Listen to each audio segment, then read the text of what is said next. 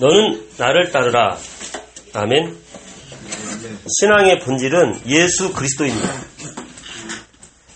인간의 본질은 하나님 떠난 죄인입니다. 이걸 절대 놓치면 안 돼요.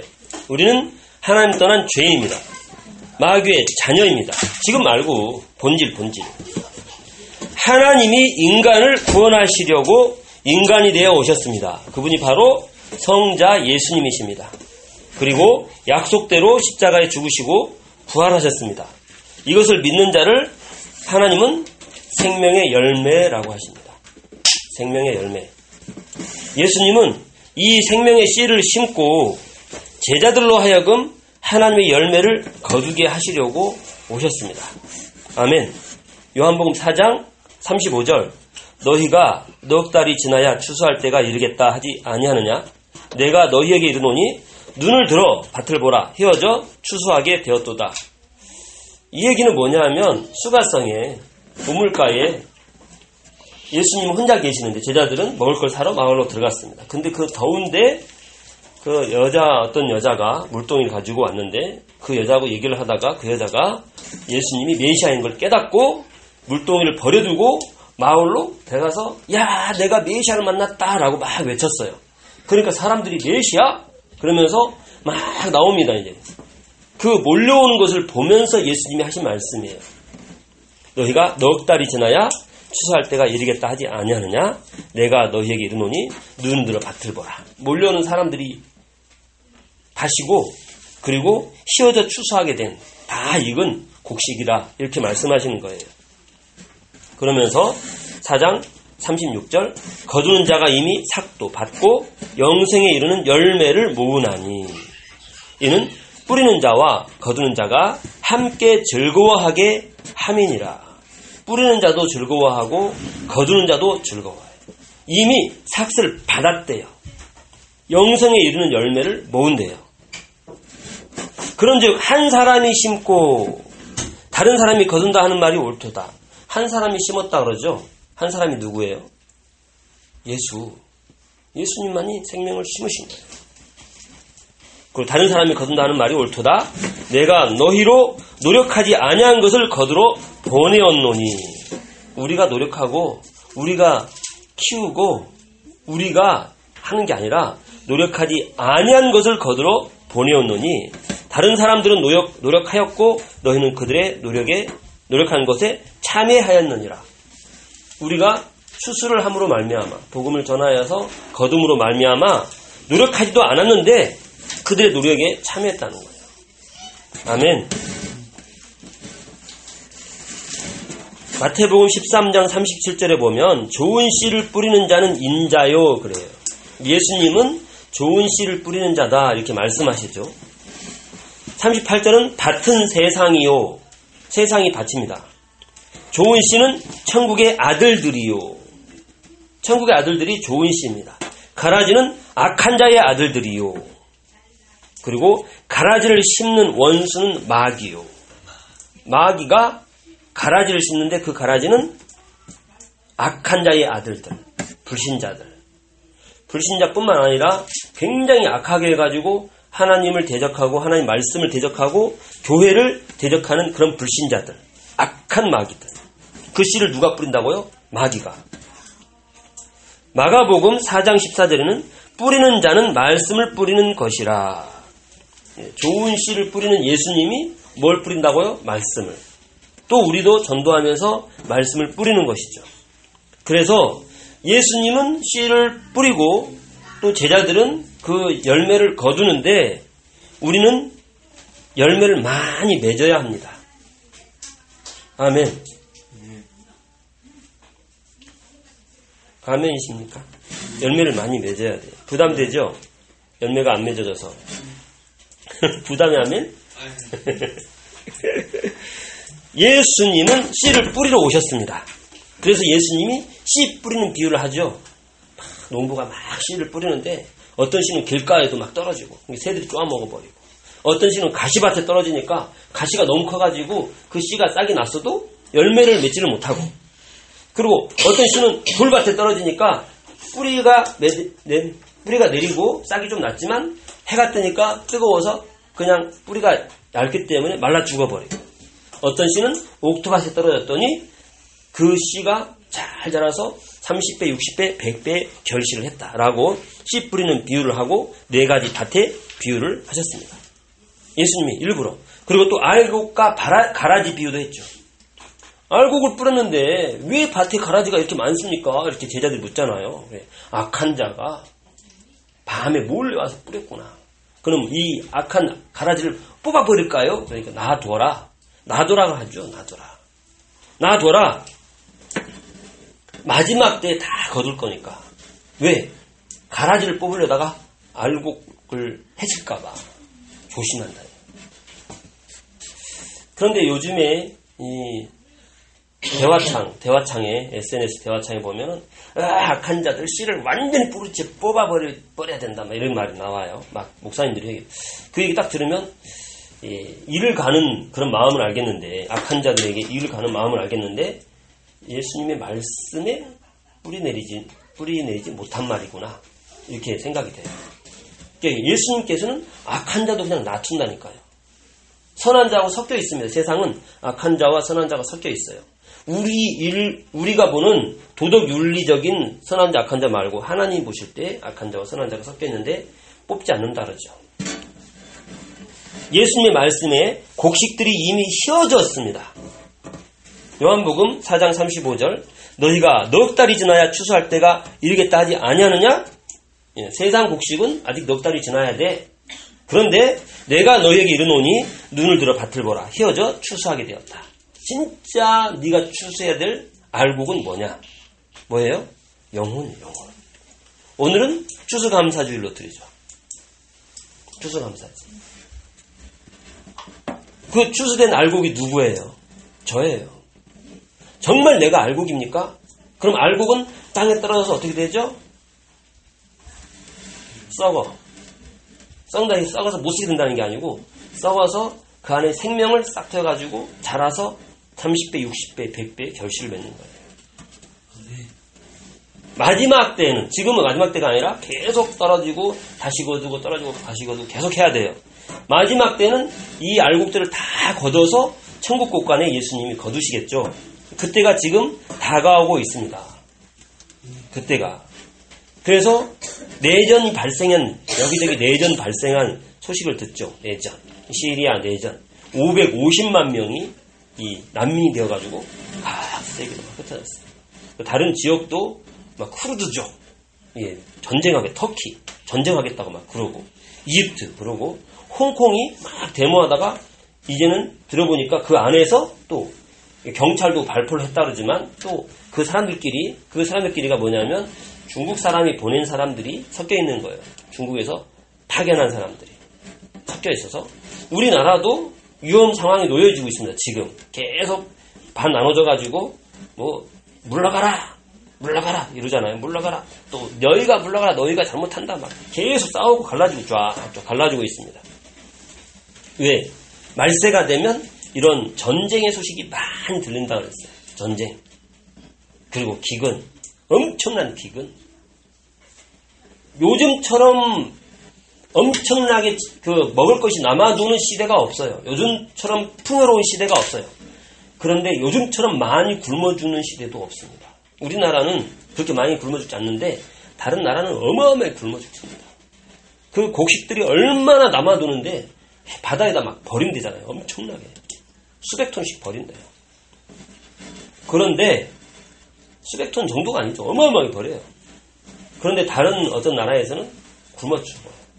굉장히 세상이 인권, 살리고 돕자, 난민 보호하자 막 하면서도 실제적으로는 자기 이익을 위해서 이 사람들이 그걸 풀지 않는 걸 보게 되죠. 마지막이 되면 사랑이 식어버려요.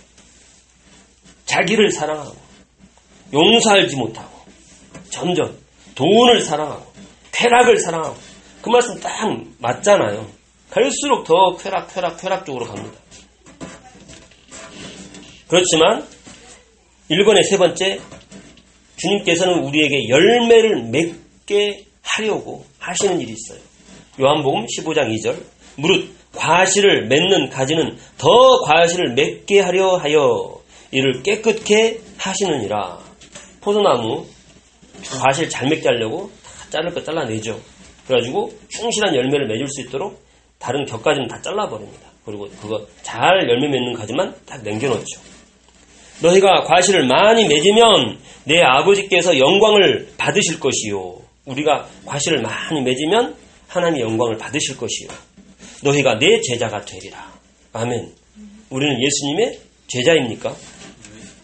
예수님의 제자가 돼야 돼요. 열매를 많이 맺는 제자. 아멘. 골로새서 1장 10절에는 주께 합당히 행하여 범사에 기쁘시게 하고 모든 선한 일에 열매를 맺게 하시며 하나님을 아는 것에 자라게 하시고 기도를 이렇게 하잖아요. 모든 선한 일에 열매를 맺게 하시며 모든 선한 일에 열매를 맺어야 돼요. 우리가. 아멘. 로마서 1장 13절은 형제들아 내가 여러 번 너희에게 가고자 한 것을 너희가 모르기를 원치 아니하노니 이는 너희 중에서도 다른 이방인 중에서와 같이 열매를 맺게 하려 함이로되. 사도 바울이 왜 자꾸 로마로 자꾸 가려고 그랬어요? 이미 이방인들한테 복음을 많이 전해가지고 열매를 많이 맺었는데 너희 중에서도 이런 열매를 맺게 하려고 내가 가려고 한다. 이 얘기하는 거예요. 로마에 가려고 하는 이유가. 로마를 거쳐서 스페인까지 가려고 하는 목적은 있는데 어쨌든 가서 뭐 겸사겸사죠. 정말 너희 중에서도 열매를 맺게 하기 위해서 내가 가려고 한다. 아멘. 우리의 삶에 이방인들에 같이 열매를 맺어야 됩니다. 이사야 55장 10절에는 비와 눈이 하늘에서 내려서는 다시 그리로 가지 않고 토지를 적시어서 싹이 나게 하며 열매가 맺게 하여 파종하는 자에게 종자를 주며 먹는 자에게 양식을 줌과 같이 내 입에서 나가는 말도 헛되이 내게 돌아오지 아니하고 나의 뜻을 이루며 나의 명하여 보낸 일을 형통하리라. 아멘. 하늘에서 비가 내려가지고 곡식의 열매를 주는 것처럼 하나님의 말씀도 우리에게 임하면 반드시 하나님의 뜻을 이룬다. 아멘. 그게 뭐예요? 열매. 열매로 나타나는 겁니다. 아멘. 그래서 열매를 맺으면 제자가 됩니다. 1번에 4번. 요한복음 15장 8절. 너희가 과실을 많이 맺으면 내 아버지께서 영광을 받으실 것이요. 너희가 내 제자가 되리라. 아멘. 열매 맺는 제자가 진짜 제자예요. 열매를 맺지 않으면 입으로는 아무리 제자라고 해도 주님 사랑해요. 주를 위해서 목숨을 걸겠습니다. 아무리 해도 전도 선교 아무리 말로 해도 열매 맺지 않으면 제자가 아닌 거예요. 그래서 생각해 봅시다. 나는 신앙생활 하면서 열매를 많이 맺고 있습니까? 과실을 많이 맺으면 너희가 내 제자가 되리라. 이렇게 말씀하셨는데 과실의 열매를 많이 맺고 있습니까? 우리의 삶에서. 신앙생활을 오랫동안 해오면서 얼마나 많은 과실을 맺고 있습니까? 생각해 봐야 돼요. 그러면 과실을 맺고 있지 않다면 뭔가 안 맞다는 얘기예요. 하나님 말씀하고 나하고 안 맞다는 얘기인데 그러면 하나님 말씀이 틀린 겁니까? 내가 틀린 겁니까? 하나님 말씀이 틀렸다 그러면 안 되겠죠. 하나님 말씀은 영원히 서리라 했기 때문에 그럼 내가 잘못된 거예요. 내가 바꿔줘야 돼요. 뭔가 나는 신앙 좋은 것 같이 했어도 하나님 보실 때 열매 맺을 수 없는 그런 상태인 거예요.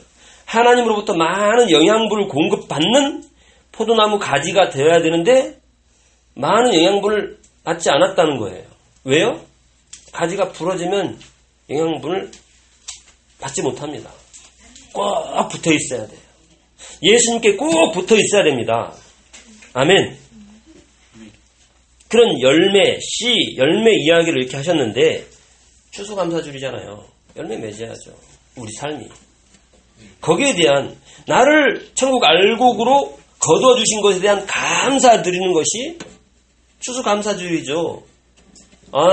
세상적으로 저 사과, 귤, 곡식 잘 익어서 감사합니다.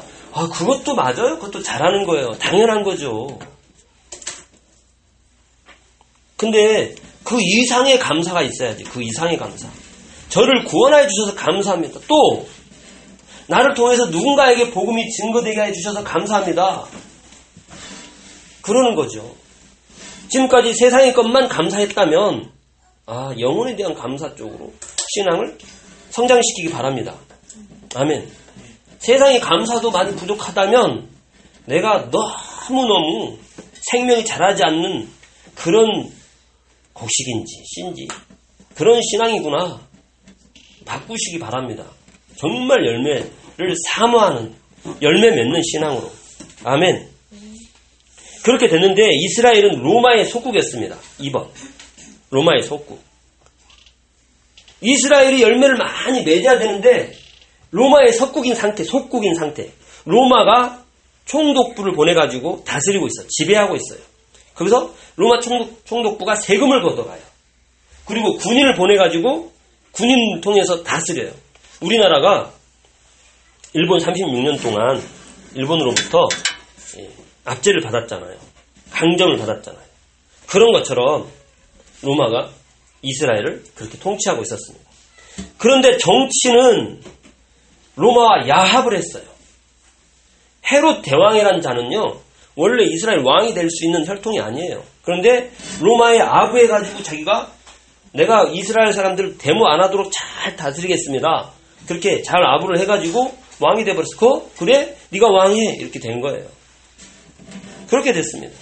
그래서 왕이 된 거예요. 그 정치가 얼마나 썩었겠어요. 말이 많으니까 이 헤롯 왕이 이스라엘 사람들이 제일 좋아하는 게 성전이거든요. 성전 크게 지어주는 거예요. 있는 성전에다가 막 증축, 개축 해가지고 크게 의리의리하게 지어주는 거예요. 이스라엘 백성이 조용합니다. 그 성전 지어준다고? 종교성이 강해가지고. 그런데 종교는 썩을 대로 썩어버렸습니다. 종교가. 이 공회가 있고 서기관이 있고 바리새인, 제사장, 사두개인 이런 종교 인물들이 있는데 분야들이 있는데 공회는 권력기관이 되어버려서 이 로마 정치와 결탁이 돼 있어요. 서기관들은 이 성경책을 필사해가지고 복사해서 이렇게 많이 숫자를 늘리는 그런 일을 하는데 왜? 인쇄기구가 없었으니까.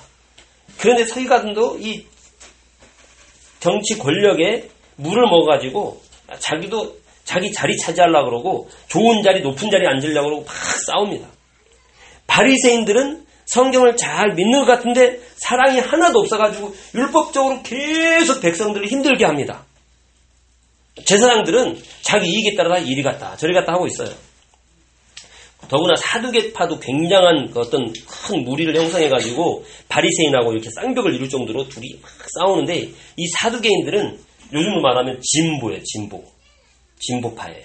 막 앞서간다는 게 좋은 말인데 사실은 좀 나쁜 쪽으로 말하면 좌파예요. 좌측이 뭐냐면은 외골수할 때 왼쪽 외지다 이런 말 하잖아요. 외지다는 아주 험하다. 그러니까 외쪽 이런 건 안 좋은 건데 사두개인들은 왼쪽이에요. 왼쪽. 오른쪽은 바르다는 말은 바른 쪽이라 해야 되잖아요. 사두개는 왜냐하면 성경에 있는 부활을 믿지를 않아요. 부활이 어디 있냐 이렇게 항상. 근데 한 종파이기 때문에 거대한 세력이 되기 때문에 이 바리새파하고 막 싸웁니다. 지금도 교계에 한 4분의 3 정도는 이 사두개파들이 많아요. 성경대로 안 믿어요. 공부는 많이 합니다. 이 사람들이. 근데 세상 공부야.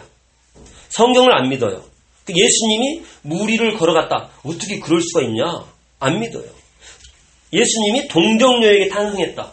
도저히 있을 수 없다. 안 믿어요. 그러니까 기적이 나타난 성경 부분들 다 뺍니다.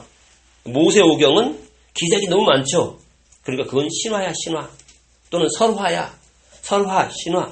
이런 식으로 막 다른 나라에 있는 옛날에 고고하게 발견된 설화 신화 이런 것들을 막 파내가지고 거봐 이런 비슷한 설화 있잖아. 이게 더 오래된 거야. 이걸 흉내낸 거야 라고 합니다. 이 사람들은. 그러니까 그러한 공부를 많이 한 사람들이 주장하니까 교회에서도 성경에 뿌리 내리지 않는 사람들은 그런가? 저쪽이 더 먼저 됐다네. 이런 식으로. 그러니까 지금 성경에서 연도를 다 계산하면 인류 역사가 10,000년이 안 돼요. 성경에 있는 연도별을 다 계산하면. 그런데 이 고고학에서는 40억 년 됐대. 빅뱅이 100만 년, 옛날은 100만 년 막 그랬다. 지금은 수십억 년. 계속 올라갑니다. 막. 그러니까, 우와, 100억 년 됐대. 우와, 나중에 또 500억 년 됐대 나올 수도 있어요. 그럼 또 우와, 또 올라가겠죠. 그런 말을 듣고, 성경이 틀렸네. 저 어마어마한 공부 많이 한 과학자가, 40억 년 됐대잖아. 100억 년 됐대잖아. 이 사람들이 말씀에 뿌리를 내리지 못하면 그런 식으로 가요. 공부를 많이, 육신적인 것을 많이 하면. 그 사두개파들이 있었어요. 그래서 썩을 대로 썩었어요. 어떻게 썩었냐? 보세요. 하나님 앞에 맹세를 했는데 성전이나 이런 걸 통해서 맹세를 했으면 반드시 갚아야 된다 그래요. 자기한테 이익이 되니까. 근데 그 외에는 갚지 말라 그래. 부모님한테 효도해야 되는 것도 효도하기 싫으면 이걸 하나님께 드렸어요. 이걸 고르반이라고 고르반. 하나님께 드린 바 되었습니다. 그래서 부모님께 못 드립니다. 그러놓고는 하나님께 드렸다 그러놓고는 안 드리고 써버리는 거예요. 자기들이. 이런 식으로 다. 그리고 이혼하고 싶다. 그러면 마음껏 이혼 주소를 써주고 이혼하라 그래요. 그렇게 가르쳐요. 왜? 모세가 그렇게 가르쳤다고. 아니거든요. 곡해를 하거든요. 정말 이혼하려면 정말 피치 못할 그런 이혼, 반드시 이혼할 수밖에 없는 법적인 근거를 가지고 이혼해야 되면 이혼 증서를 써주면 이혼 증서를 가지고 그 여자가 나는 이혼한 여자 맞아. 그래서 다시 결혼할 수가 있는 거예요. 그렇게 여자를 위한 거거든요. 근데 그거를 말씀을 이상하게 자기들이 해석을 해가지고 이혼 증서 써주라 했으니까 내가 마음에 안 들면 이혼 증서 써주면 돼. 그래서 막 이혼 증서를 써주면서 계속 이혼을 해야 되는 거예요. 마음에 안 들면 얘들이 이 여자가 만든 음식이 맛이 없네? 마음에 안 드네? 그럼 이혼 증서 써줘버려요 그냥. 이 여자가 나한테 말을 함부로 하네? 또 이혼 증서 써버려요 이렇게.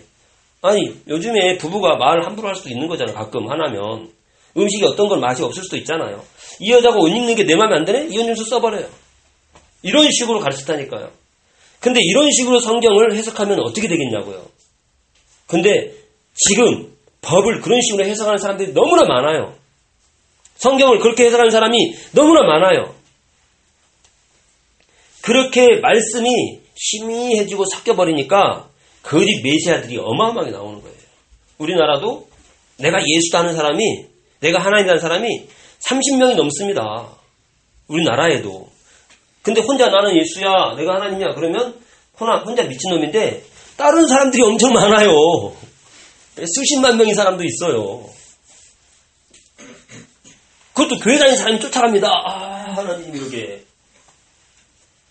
어마어마합니다. 그래가지고 그 사람들은 거의 어떤 기계 부대야, 기계화됐어, 기계화. 종교는 기계화됩니다. 자율성이 없어서 기계화돼요. 하라면 해, 하기 때문에. 그러게 공산당도 완전 기계화죠. 북한. 걷는 거 봤습니까? 군인들이 걷는 거. 쫙 걷는 거. 중국 사람들 걷는 거 봤습니까? 쫙. 이게 군인들이 걷는 거. 기계화돼. 옷을 똑같이 입어. 똑같이. 옷을. 다 똑같아. 박수 치는 것도 똑같이 쳐. 안 그러면 당합니다. 그렇기 때문에 똑같아요. 자기 생각 없어요. 그게 종교거든, 종교. 거짓 메시아들이 나왔습니다. 사도행전 5장 36절에도 이전에 드다가 일어나 스스로 자랑하며 사람이 약 400명이나 따르더니 400명은 따르는 것도 아니네. 지금 막 수십만 명 따르는 사람도 있는데 우리나라에도. 그가 죽임을 당하며 쫓던 사람이 다 흩어져 없어졌고 등등 했는데 네가 그 사람이냐라고 물어보는 거예요. 예? 흩어졌고 이건 그 다음 거하고 연결된 것이 아닌데 제가 헷갈렸습니다. 흩어졌다. 이런 사람들도 있다. 이렇게 얘기했습니다. 사도행전 21장 38절. 그러면 내가 이전에 난을 일으켜 사탄의 자객을 거느리고 광야로 가던 애굽인이 아니냐? 네가 그 자객 그런 사람이냐? 라고 묻는 거잖아요. 그러니까 이런 막 열심히 하는 사람들, 사람을 몰래 가서 암살하는 사람들, 데모하는 사람들, 엄청나게 많은 사람들이 있는 거예요. 종교가 썩어버리면 이렇게 됩니다. 복음이 썩어버리면. 사회가 그렇게 됩니다. 완전히 망할 지경이 되어버렸습니다. 우리나라의 상황도 지금 별로 다르지 않아요. 우리나라가 처음 해방이 되었을 때 김구 선생은 독립투쟁을 평생 했어요. 김구 선생. 이승만 박사는 미국으로, 선교사가 미국으로 내려가가지고 아이비리그 최고의 공부를 뭐 프리스턴이나 하버드 다 시켰어요. 이승만 박사가 이제 무정부 상태가 되니까 김구 선생도 와야 되고 이승만 박사도 오는데, 근데 그 사람들 말고도 내가 왕이다. 왜? 고종 한국이 망해버렸잖아요. 일본에 의해서 망해버렸어. 그러니까 새로운 세상이 열렸는데 완전히 무정부 상태가 됐어. 그러니까 내가 왕하겠다. 내가 우리나라를 다스리겠다 하는 사람들이 여러 종교도 있고 각자 단체도 있고 많은 사람이 어마어마하게 많이 나왔습니다. 근데 지금 우리나라가 꼭 비슷하게 되어가는 것 같아요. 우리나라 지금. 정치, 경제, 문화, 예술, 체육, 학문 썩어버린 세상이 보여야 돼요. 지금 우리 삶에서. 그 이유는 세상이 썩었다 이걸 말하려고 그런 게 아니라 교회가 열매를 맺지 못했기 때문입니다. 통탄하고 한탄하며 우리가 회개해야 돼요. 머리 들고 나를 보세요. 열매를 맺지 못한 이유는 세상에 속한 삶을 교회가 살았기 때문에 그래요. 교회가 세상에 속한 삶을 살았기 때문에 그래요. 하나님께 속한 삶을 살아야 되고 예수님께 속한 삶을 살아야 되는데 세상에 속한 삶을 살았습니다. 그러다 보니까 어떻게 되냐? 간통죄 폐지. 우리나라 간통죄 폐지를 했어요. 간통죄. 다른 가족의 부인과 다른 가족의 남편이 뭘 해도 그거 있잖아요. 죄가 아니다 이거예요. 전에는 이혼 사유였고 이혼 당하는 사유였고 감옥에 갔는데 없애버렸어요. 마음껏 합니다. 이게 마음껏. 요거 나왔을 때 교회가 이거는 안 된다라고 했어야 되거든요. 우리나라 법이 처음에 성경을 기초해서 만들어졌습니다. 성경에 기초해서 만들어진 미국을 본따서 만든 거예요. 미국은 어떻게 해서 세워졌냐? 영국이 성공회가 있죠. 성공회가 뭐냐? 정치적인 왕이 교회의 수장이다. 이게 성공회예요. 그래서 너희들은 무조건 성공회를 믿어야 된다. 아니면 죽어. 이게 성공회예요. 그래서 프로테스탄트, 그러니까 개신교 그 사람들이 종교의 자유를 찾아서 떠난 거예요. 아메리카로. 새롭게 발견된 그 땅으로. 거기서 정부가 먼저 있었던 것이 아니라 교회가 먼저 있었고 우리 자녀를 교육하려고 학교가 먼저 있었습니다. 나중에 교회가 세워졌어요. 그 정부가. 그래서 그 정부는 항상 교회가 먼저예요. 지금도 미국 대통령은 성경 위에다가 선서를 하고 대통령이 됩니다. 지금도. 그러니까 그 신앙, 개신교의 신앙, 청교도의 신앙을 가지고 세워진 정부, 그 정부는 성경을 바탕으로 한 법을 만들었죠. 그 법을 우리나라가 가져왔어요. 이승만 대통령을 통해서. 그러면 우리나라도 성경에 기초한 법이란 말이에요.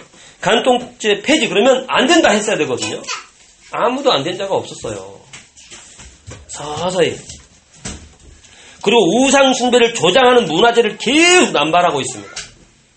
무슨 죄, 뭐 백제 문화재 뭐 이런 거 있잖아요. 계속 하잖아요. 무슨 문화재, 단오 문화재 엄청 많아요. 막 여기저기 홍길동 문화재도 있고 계속 문화재를 만들어요. 그게 뭐냐? 다 우상 숭배, 제사. 그리고 영화는 음란한 영화를 얼마나 만들어내는지. 하나님을 욕하는 영화에는 막 최고의 상을 줘요. 세계에서. 그리고 그러한 음악, 노골적으로 막 이게 음란한 그런 걸 표현하는 춤, 노래, 그림, 그리고 교육. 그 옛날에 유명한 교수가 누구예요? 나는 야한 여자가 좋더라. 그 마광수. 엄청난 파문을 일으켰는데 대학생들이 막 엄청나게 지지했습니다. 야한 것은 지금 야하단 말을 아무렇지도 않게 쓰잖아요. 그 당시 야하단 말은요 굉장히 나쁜 말이에요. 지금도 나쁜 말이긴 해요. 근데 여러분의 머릿속에 그게 아무렇지 않게 들어갔던 자체가 나라가 타락하고 교회가 타락했다는 거예요. 야하다는 우리말을 풀어서 설명하면 섹스하고 싶은 마음을 일으키는 그런 것을 말하는 거예요. 그게 야하다는 뜻이에요. 그러니까 춤이 야하다 그런 거잖아요. 섹스를 생각나게 하고 섹스를 원하게 만드는 그런 춤을 추고 섹스를 생각나게 하고 그걸 원하는 그런 노래를 하고 소리도 그런 소리를 내면서 그렇게 하잖아요. 그림도 다 그렇고. 그 사람이 교수였다고요. 학생들이 열광을 했습니다. 어떤 목사님이 저한테 그 책을 주더라고. 얼마 전에. 작년인가? 그 책이 서점가에서 팔려면 엄청 비싸대요. 그 당시에 살 때는 싼 거였는데 지금은 너무너무 귀한 책이어서 서점가에 팔려면 엄청 비싸니까 나한테 팔아먹으라고 인터넷에 팔아먹으라고 주시더라고요. 나 필요 없다고 던져버리고 왔습니다. 그런 거. 엄청 인기 있대요. 지금도. 그러한 것들이 자라나는 대학생, 청년들, 청소년들의 머릿속에 들어가가지고 그 사람들이 자라서 국회의원도 하고 판사도 하면서 이런 법들을 만들어가고 있습니다. 보세요. 음악, 춤, 그림, 교육, 서예, 또 스포츠 모든 분야의 대회마다 수상자를 누가 결정해요? 어떻게 결정해요? 돈으로 결정해요. 돈으로. 소리 다 들어보셨습니까? 주짓수는 아직 모르지. 그렇게 안 됐으니까. 그렇게 유명하지 않으니까.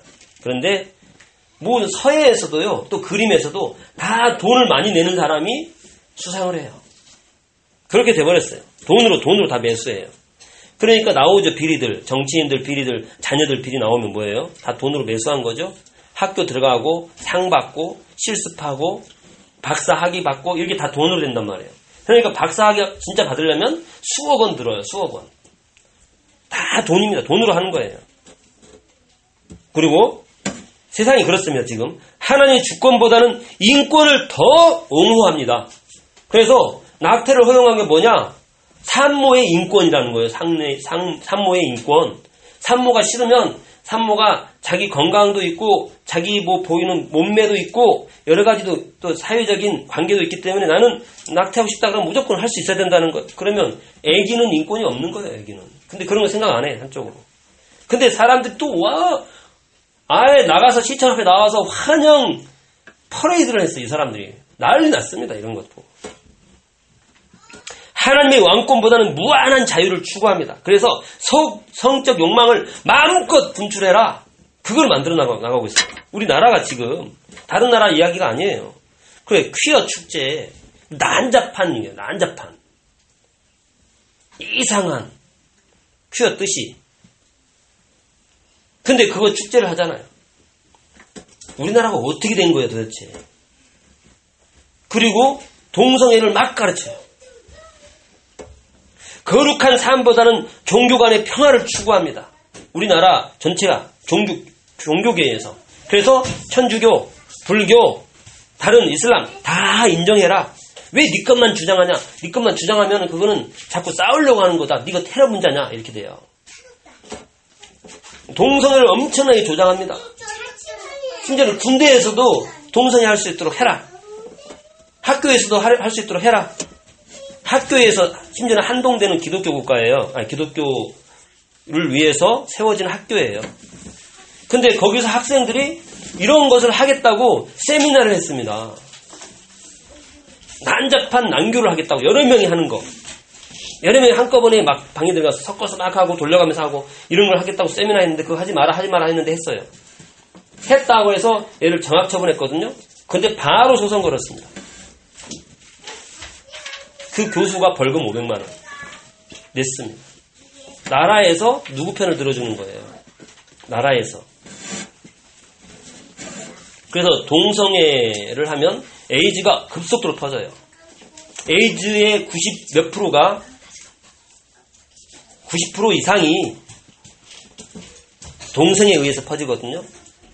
근데 그걸 절대 광고하지 못하게 절대 말하지 못하게 법으로 다 막아놨습니다. 지금. 이런 것들을. 그리고 에이즈 환자한테 엄청난 특권을 부여하고 있습니다. 엄청난 특권을. 이 악한 짓을 하는 사람들한테 특권을 계속 부여하고 있습니다. 지금. 근데 우리만 이상한 거예요. 지금 세상에서 볼 때는. 그래서 예수 믿으면 구원받고 예수 아니면 지옥 간다 이 말하면요. 이거 혐오 범죄예요. 종교 차별이에요. 그렇게 되면 이게 법이 통과되면 지금 법을 계속 상정시켜요. 안 돼요. 사람들이 막 달려도 안 돼요. 그러면 또 다른 살짝 단어 바꿔가지고 또 상정시켜요. 그러면 이 많은 사람들이 한꺼번에 여러 명이 그거를 안 된다고 반대를 해야 돼요. 그게 쫓아가기 힘듭니다. 여러 명이 또 막 달려가지고 이거 인터넷에서 해야 되거든요. 안 된다고? 근데 그것도 안 된다고 하려고 가려면 요즘에는 굉장히 복잡합니다. 또 로그인 하기도 복잡하고 심지어는 서류로 사인해야 되고 그래서 결국은 통과되게 돼 있어요. 그렇게 되면 예수만이 구원이 있다 말을 못해요. 말하면 벌금 3,500만 원 아니면 감옥. 길거리에서 전도 못해요. 실제로 지금 이미 유럽, 캐나다 이런 데서 이미 그런 일이 일어나고 있습니다. 전도하다가 징역 가는 사람,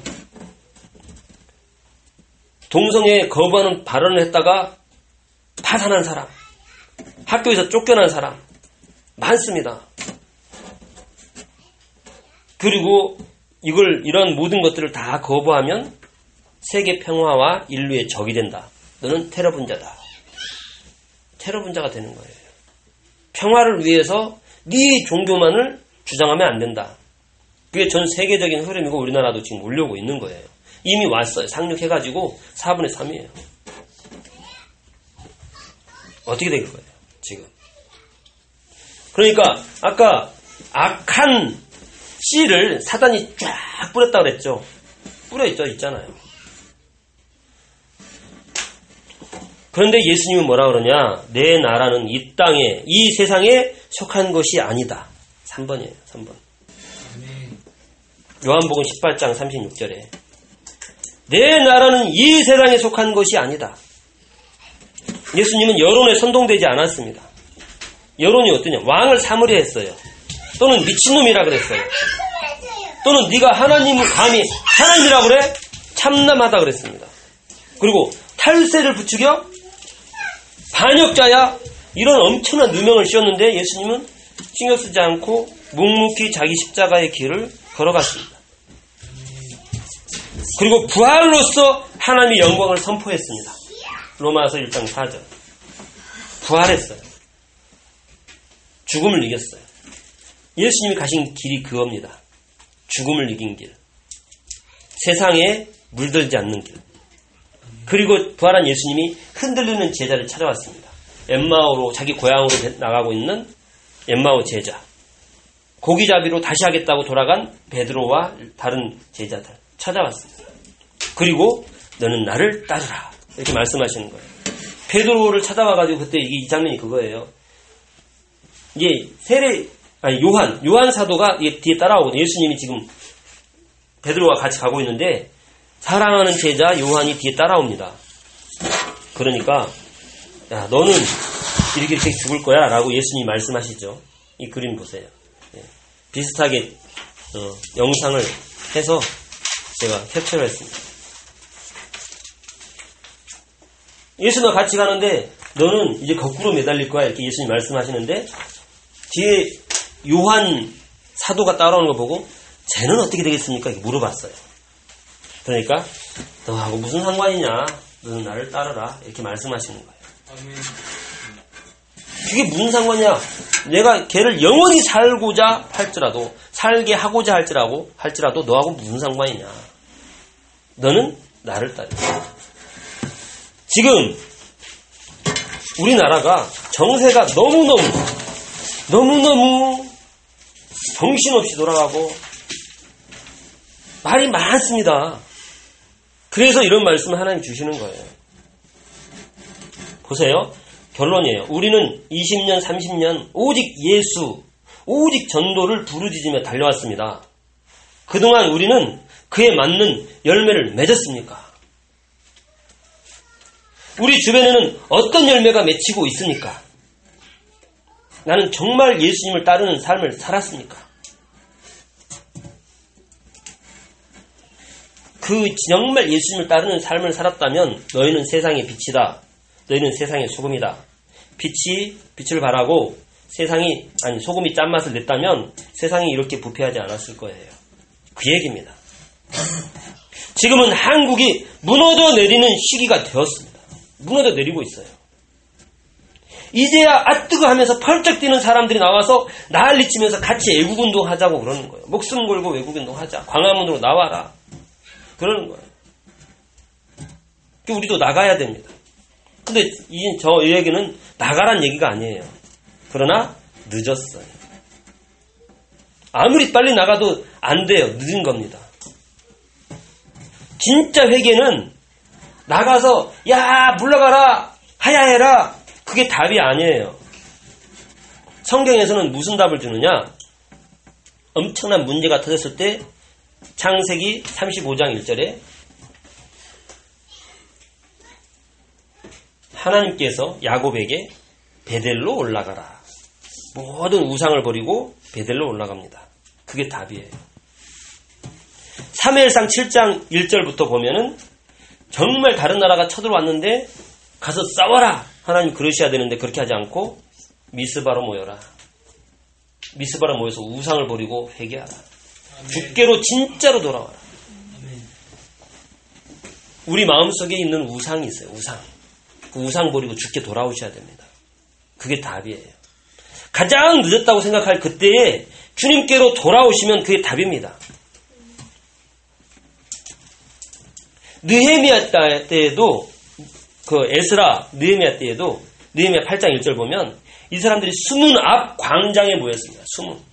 그 문이 여러 가지 문이 있는데 이름이 다 달라요. 말문도 있고 수문도 있고 황금문도 있고 막 그러거든요. 근데 수문 앞에 모여가지고 이 사람들이 정말 하나님 앞에 회개하고 말씀을 듣고 했습니다. 예수님은 뭐라고 했습니까? 무슨 상관이냐? 성령이 임하시면 권능받고 증인되리라 이 말씀하실 때요. 아버지 약속하신 것을 기다려. 그러니까 그러면 우리나라가 그때 회복됩니까? 물어보죠. 근데 그건 너희가 신경을 쓸 바 아니야. 예수님 말씀입니다. 너희 나라 육신의 나라가 어떻게 회복되는 거는 너희 신경 쓸 바 아니야. 오직 성령이 너에게 임하시면 권능받고 증인 되는 거야. 아멘. 너는 나를 따라라. 아멘. 모든 족속으로 제자 삼아라. 만민에게 복음을 전파하라. 땅끝까지 가라. 아멘. 그래서 제자들이 다락방에 모인 거예요. 그래서 다락에 올라가가지고 그렇게 기도한 겁니다. 지금이 그때예요. 지금이. 저도 청와대 앞에서 17밤을 잤습니다. 몇 시간씩 기도하고 거기서 잠깐 자고 오는 거예요. 근데 문제인 하야하라 그런 기도가 아니고 하나님 우리 나라 교회가 이제 사망의 잠에서 깨어나게 해주십시오. 이런 기도를 드리는 거예요. 우리 후대를 멸절 위기에서 구원해 주십시오. 우리 후대가 순교의 그런 영성으로 일어나게 해주십시오. 저때까지 여러분 예수 믿으면 잘 삽니다. 성공합니다. 부흥합니다. 축복받습니다. 이런 말 했던 거를 회개하고 여러분 복음을 위해서 가서 죽으십시오. 아멘. 이래야 돼요. 그래서 현장마다 정말 이 복음을 선포하고 찬양하고 기도하고 전도하고 선교하는 그런 40만 교회가 세워지게 해주십시오. 그래서 우리나라가 10만 선교사 파송하게 해주십시오. 하나님과 우리 교계가 약속하신 거예요. 약속한 거예요. 80년대 벌써 35년, 38년, 39년 지났습니다. 50년 다 지났네. 40년인가요? 40년? 80년, 90년, 2000년, 2010년, 2019년, 40년이에요. 40년이 거의 다 지났는데 아직도 3만 명도 못 보냈어요. 거의 3만 명 보냈어요. 지난번에 우리가 목회자 선교 컨퍼런스, 목회자 선교협의회에서 목회자 선교 컨퍼런스 했는데 7만 명 남았습니다. 2030년까지 10만 명 보내기로 약속했는데 7만 명 남았습니다. 이제 10년 동안 1년에 7천 명씩 우리가 내보내겠습니다. 지금 1년에 몇백 명 못 나가요. 많이 나가면 뭐 1,500명씩 나가요. 그래가지고 안 되죠. 7천 명 내보내야 돼요. 근데 어떻게 해요? 믿음으로 선포하는 거예요, 목사님들이. 하나님 하실 줄 믿습니다. 우리가 하겠습니다. 믿음으로 선포합니다. 이 카톡장에 올라와요. 아멘, 아멘. 그때 제가 한 교회에서 한 명만 보내면 단번에 끝납니다. 그렇게 문자 보냈어요. 한 교회에서 한 명만 파송해도요, 그냥 넘어가요. 10만 명. 바로 넘어가요. 교회가 정신만 차리면 되는 거예요. 우리는 교회를 깨워야 됩니다. 아멘. 그러면서 그 다음에 제가 뭐라고 그랬냐? 보내든지, 가든지, 아니면 죽든지. 보내십시오. 아니면 못 보내겠으면 자기가 가십시오. 아니면 그냥 죽어버리십시오. 살 필요가 뭐 있어요? 왜냐? 조금 전에 말씀드렸지만 우리나라가 너무너무 위기인데 이 위기는 우리 교회가 빛을 발하지 못했기 때문이에요. 아멘 하십니까? 아멘 연습 좀 많이 하셔요. 아멘, 아멘. 아멘하여 하나님께 영광 돌리느니라. 아멘. 하나님은 우리나라를 이 단시에 엄청나게 축복했는데 너희끼리 잘 먹고 잘 살아라 이렇게 축복하신 게 아니에요.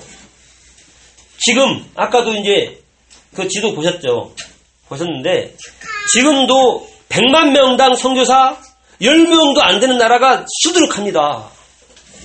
거기는 99%가 이슬람이에요. 그런 나라가 너무 많아요.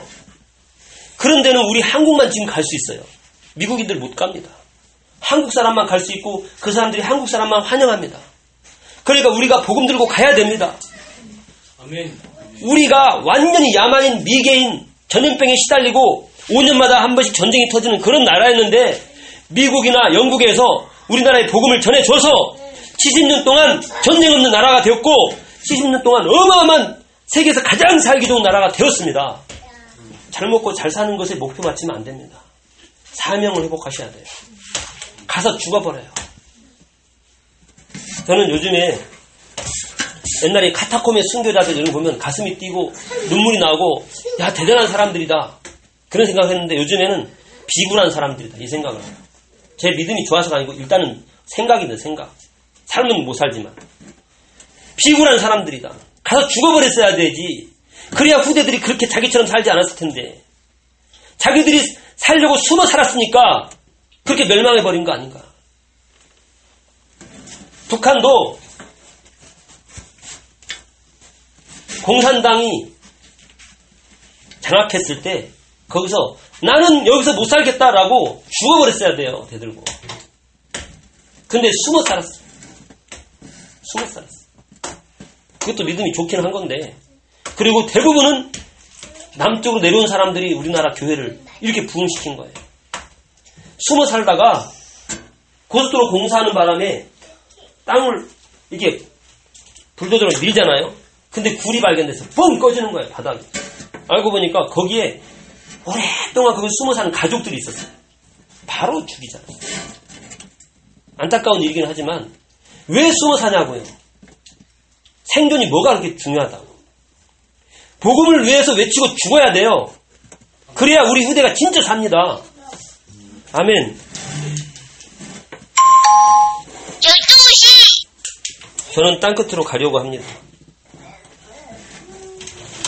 저의 삶에서 땅끝을 찾으려고 합니다. 여러분이 같이 갈 수 있기를 예수 그리스도 이름으로 축원합니다. 우리 교회가 종족 입양을 했습니다. 튀니지를 위해서 끊임없이 기도하시고 그리고 단기 선교도 가서 보시고 장기 선교사도 가시고 또 보낼 수 있기를 바랍니다. 하나님 아버지 감사합니다. 복음의 뿌리를 내리게 하여 주시옵소서. 어떤 사람들은 우리나라를 살리겠다고 가서 외치고 있습니다. 어떤 사람들은 기도하겠다고 합니다. 정말 중요한 것은 우리가 예수님을 따라가는 것입니다. 지금 우리 삶에서 예수님을 따라갈 수 있도록 주님께서 역사하여 주시옵소서. 주님께서 감동하여 주시옵시고 내 생각 다 버리고 내 계산 다 버리고 오직 주님만 따라갈 수 있도록 하나님께서 역사하여 주시옵소서. 베드로처럼 십자가에 거꾸로 매달려 죽는 그 죽음이 기다리고 있더라도 우리는 주님을 따라갈 수 있도록 역사하여 주시옵소서. 그래서 우리의 삶과 우리의 죽음이 우리 한국과 교회를 살리고 세계를 살려낼 수 있도록 우리를 사용하여 주시옵소서. 감사하며 예수 그리스도 이름으로 기도합니다. 아멘.